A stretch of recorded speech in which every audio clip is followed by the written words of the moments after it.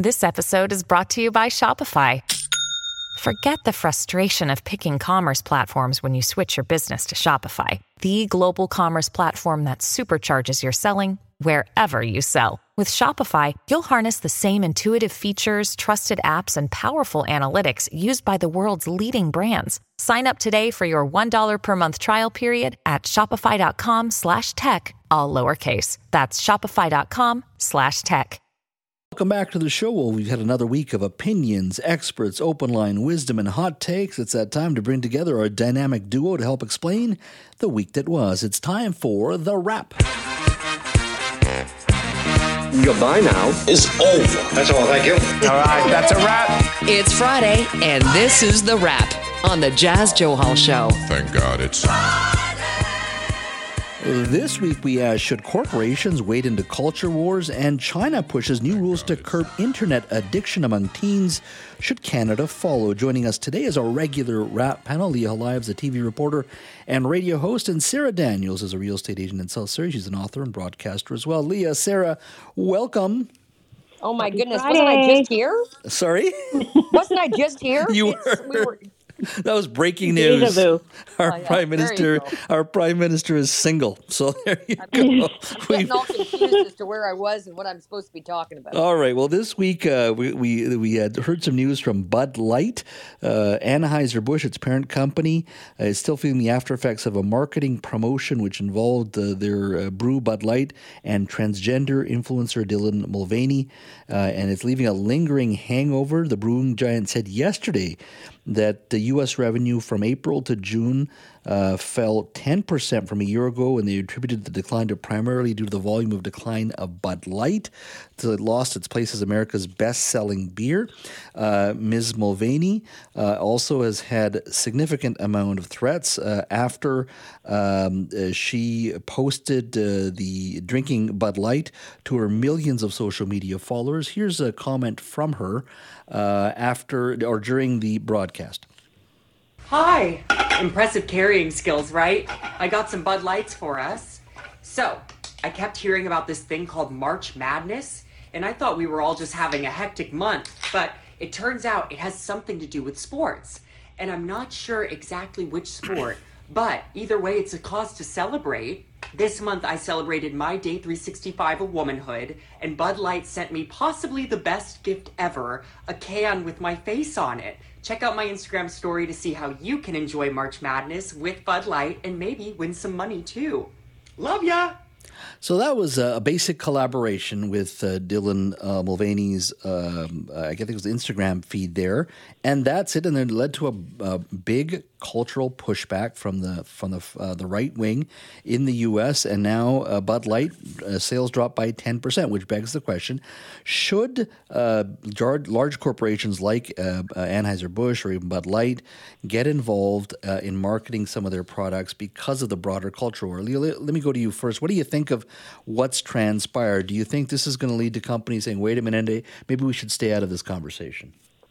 Sadly, I think so. I think sadly companies are going to look at this and think, we don't want to lose money and we don't want to, lose, the people buying our stuff nonstop because of this, because there's so many homophobic, transphobic, racist people out there that just can't keep their mouth shut and enjoy, a Bud like everybody else. Like, I just don't understand. To me, I don't get it. I don't know why the LGBTQ plus community always get such hate. I don't understand it. Let people live. You know what? That was a great promotion. Big deal. Just transgender, big deal. Who cares? Just take a part of the promotion. And to me, I think it's sad because I think a lot of corporations will not follow suit because they'll be concerned of the hate. And of course, their market going down and not making as much money like last year. So to me, I think it's sad all around. Yeah, and it looks like Bud Light didn't reach out to Ms. Mulvaney after the criticism came, and she faced a significant amount of bullying and transphobia as well. Sarah, what do you think here? Do you think sometimes corporations should play it safe because of the blowback? No, I don't, because let's look at the world that we're living in right now. There's people are being discriminated against left, right, and center, and you roll the clock back 100 years, and the same thing was happening, and nobody stood up. and we ended up with World War II, Nazi Germany. Now, I mean, that's an overly dramatic approach to it, obviously. But you know what? If you don't stand up for anybody else, there's not going to be anybody left to stand up for you. So, I mean, these are people that are just living their lives. She got a $15,000 paycheck for doing a sponsored post. She said later that the most depressing thing about the whole thing was that through the entire nightmare of all those threats, Budweiser never approached her once, never came to her and said, like, are you okay? How are you doing? So she was left to like deal with all these and people like Kid Rock, like, what are you, 5 years old? I mean, give me a break. I'm going to go and shoot up a bunch of Bud Light cans. I mean, if this is the kind of stuff that you endorse, and I'm seeing it everywhere right now, people marching to defend Jason Aldean with his stupid small town crap song. People, posting memes about, oh, I can't watch the Barbie movie because it's too woke. I mean, if this is how incredibly closed-minded and sad you are, knock yourself out. But it's the same people. It's the people that don't like Bud Light. Oh, I can't watch the Barbie movie. Or the memes about, oh, the prime minister's wife left him for a man. Like, that's supposed to be somehow funny.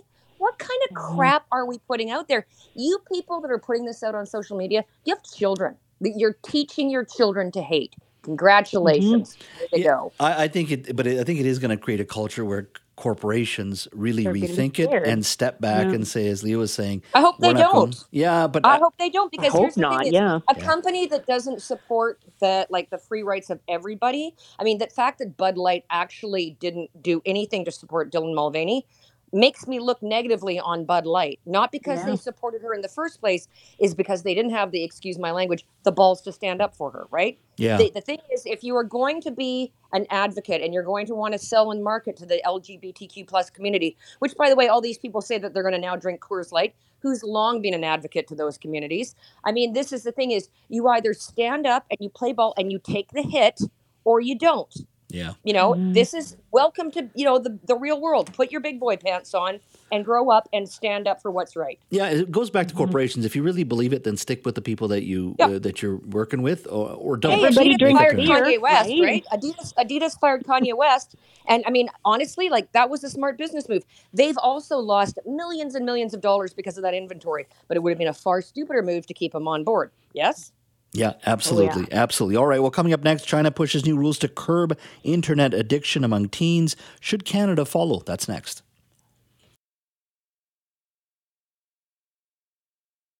Welcome back to the show. If you're just joining us, we are speaking to Leah Halib and Sarah Daniels. They're part of our Friday Wrap panel.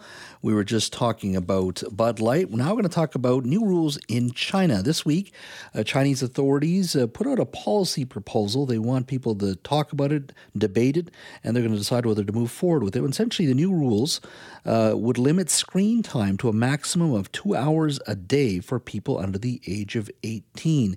Essentially, if you are under the age of 8, the Chinese government wants you to look at mobile devices no more than 40 minutes a day, 1 hour for those aged 8 to 16, and 2 hours for those above that age, so ages 16 to 18. Now, many people are quite concerned that how do you do that, but certainly in one country that they can, it's certainly China with its firewall. Leah, let me start with you. I usually wouldn't be looking at China for advice on how they should be running government and society. It is a one-party totalitarian state, but I do believe it's a significant challenge in regards to kids and just having them paying attention to either at home or in class, significant challenges of mental health and bullying that many kids are going through today because of social media and the internet. What do you think of this idea? I think it's the first time I can say I'm with China too. I kind of agree with that. I'm with China. I just think that there's just so much wrong on the internet, right? Like we were talking about the vitriol, all the wrong information. I think kids really shouldn't be privy to this for long periods of time. But I'm wondering, like, how are they going to regulate it? Do the kids have to post an age when they sign in? And does that include PlayStation? Like, does that include gaming? Because, I mean, kids are gaming like 24 hours a day now. So if it includes gaming, I think that's a good idea. It doesn't include me because I am over 18 and I do go on my PlayStation. So I'm good there. but how do they regulate this? Like, are kids going to have to, like, Well, sign something. Well, they regulate and watch everything else you're doing. I think they can do that. That's why I think a lot of the tech companies are concerned. Never mind the big ones, even the smaller apps. They're all going to have to. In your house. There we go. Somehow they're able to shut it down, which I'm sure they can. Right? They're obviously very much concerned. Sarah, what do you think of all this? I mean, it's a huge issue. What do you think? I mean, I guess it's like I always sort of think it comes back to the parents and stuff. I mean, I know that there's a lot of parents that are totally exhausted, and I have never had children, so I feel for you. Sometimes you just want to hand them the iPad and say, leave me alone. And I get that. But when I was a kid, way back in the dark ages, we had to go outside and play or read a book or something like that. That was, come back when it's dark was kind of like the word of the day when I was this age. Yeah. Like in this, like that age in the summer. I don't know. I mean, I wish there was. I mean, I know that people can put on parental controls on children's phones to what they can view and on the television what you can view. But if there was a method, and I'm sure, and there must be, because come on, Apple and all these other smartphone companies, they're not stupid. There's a way. There's got to be a way where that a phone automatically turns off access to internet or whatever after a certain amount of time. Yeah, that's and considering that it would be purchased for a child under the age of 18. That should be something that would be able to be activated, right? I don't understand why it's not, and I'm sure it's actually available, but we just don't know about it yet. Yeah, I mean, you can do that now if you're a parent with with TELUS and Bell. I think if you have a family account and various cell phones, you can do that. Yeah, I think you can do that with your TV, like what they can watch. But I'm talking about kids can, virtually every kid now over the age of 10, 11 has a smartphone. I don't know. And the thing is, you can turn off something, but what if they get onto Wi-Fi? There's got to be some sort of switch in there that just says, I'm sorry, this phone is like now, 10, 9, with the 8, AI 7, we have, exactly. we should be able to do that. Well, they also want to manage the type of content these kids are looking at. So it does speak to Big Brother in a much draconian way that China does very well. But recently on this show, we interviewed a lawyer that is representing 500 school districts in the United States who have all banded together to sue big tech. And a lot of these lawyers who represented asbestos or sued asbestos companies in class action lawsuits, went after tobacco companies in class action lawsuits, now are sort of swimming around these tech companies thinking there's going to be dollars there because they do see the damage it's doing in regards to behavior, in regards to just their kids are unruly in school, all that stuff. And this is the thing. It's like Facebook, Instagram, all these apps, they say, we're watching out for you. So, I mean, I've said this before. I manage with a bunch of other people a Facebook group down here in South Surrey. We've got 44,000 members. It's like playing whack-a-mole with all the bots and all that kind of stuff trying to join and the spamming. I mean, it's almost like another job entirely. And Facebook is supposed to be, allegedly a safe place, and they've hired all these thousands of people. Well, they're not working, very hard that I can tell. I mean, you just put in your age. That's it. Like they don't monitor it. You just put in your age, whatever you want it. And anybody can open any account and just, spam left, right, and center. And this is, for kids, especially because the algorithms are so brutal. I mean, we all know it. I mean, it's. If you click on the wrong algorithm, you can end up, this is why people, end up like conspiracy theorizing and QAnon and stuff like that. The algorithms feed people into these kind of behaviors, but they also pick on kids. So eating disorders, all that kind of stuff, low self-esteem. These are the things, maybe it's not so much how much access the kids have to the internet, but I mean, obviously the social media companies, and I mean, they're out for Canada anyhow. So what do we care if we go after them at this point, right? I didn't know you were a big brother of South Surrey there, Sarah. That's fascinating with that community group. Right? I know. Yeah, no, well, it's hard. We've got 44,000 members in this Facebook group. And I'm telling you, I mean, literally, we get hundreds of applications every day. We have questions that people have to answer, but we have to, we literally look through these applications. I belong. I'm one. Well, and we double click on people that applied because, people are trying to switch out their IDs. Some have like locked profiles, and then you look at their friends list and it's all, like Nigerian scammers. It's just, the whole thing is bonkers, right?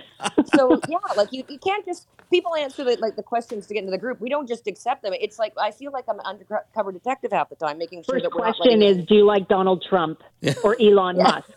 Right? No, we don't judge people on that kind of stuff. We just don't want spam. All because Larry down the street wants to sell a used bike, right? Yeah, exactly. But, which we don't allow on the site. Elon. We don't have any buying or selling. So there you go. There you go. Leah, Sarah, thank you so much. Have yourself a wonderful BC Day long weekend. You too, guys. All That's right. right. It's the long weekend. Yes. Woohoo! There you go. Leah Live is a TV reporter, and bye-bye. Leah Live is a TV reporter and radio host. Sarah Daniels is a real estate agent in South Surrey, author and broadcaster. They're part of our Friday Wrap panel.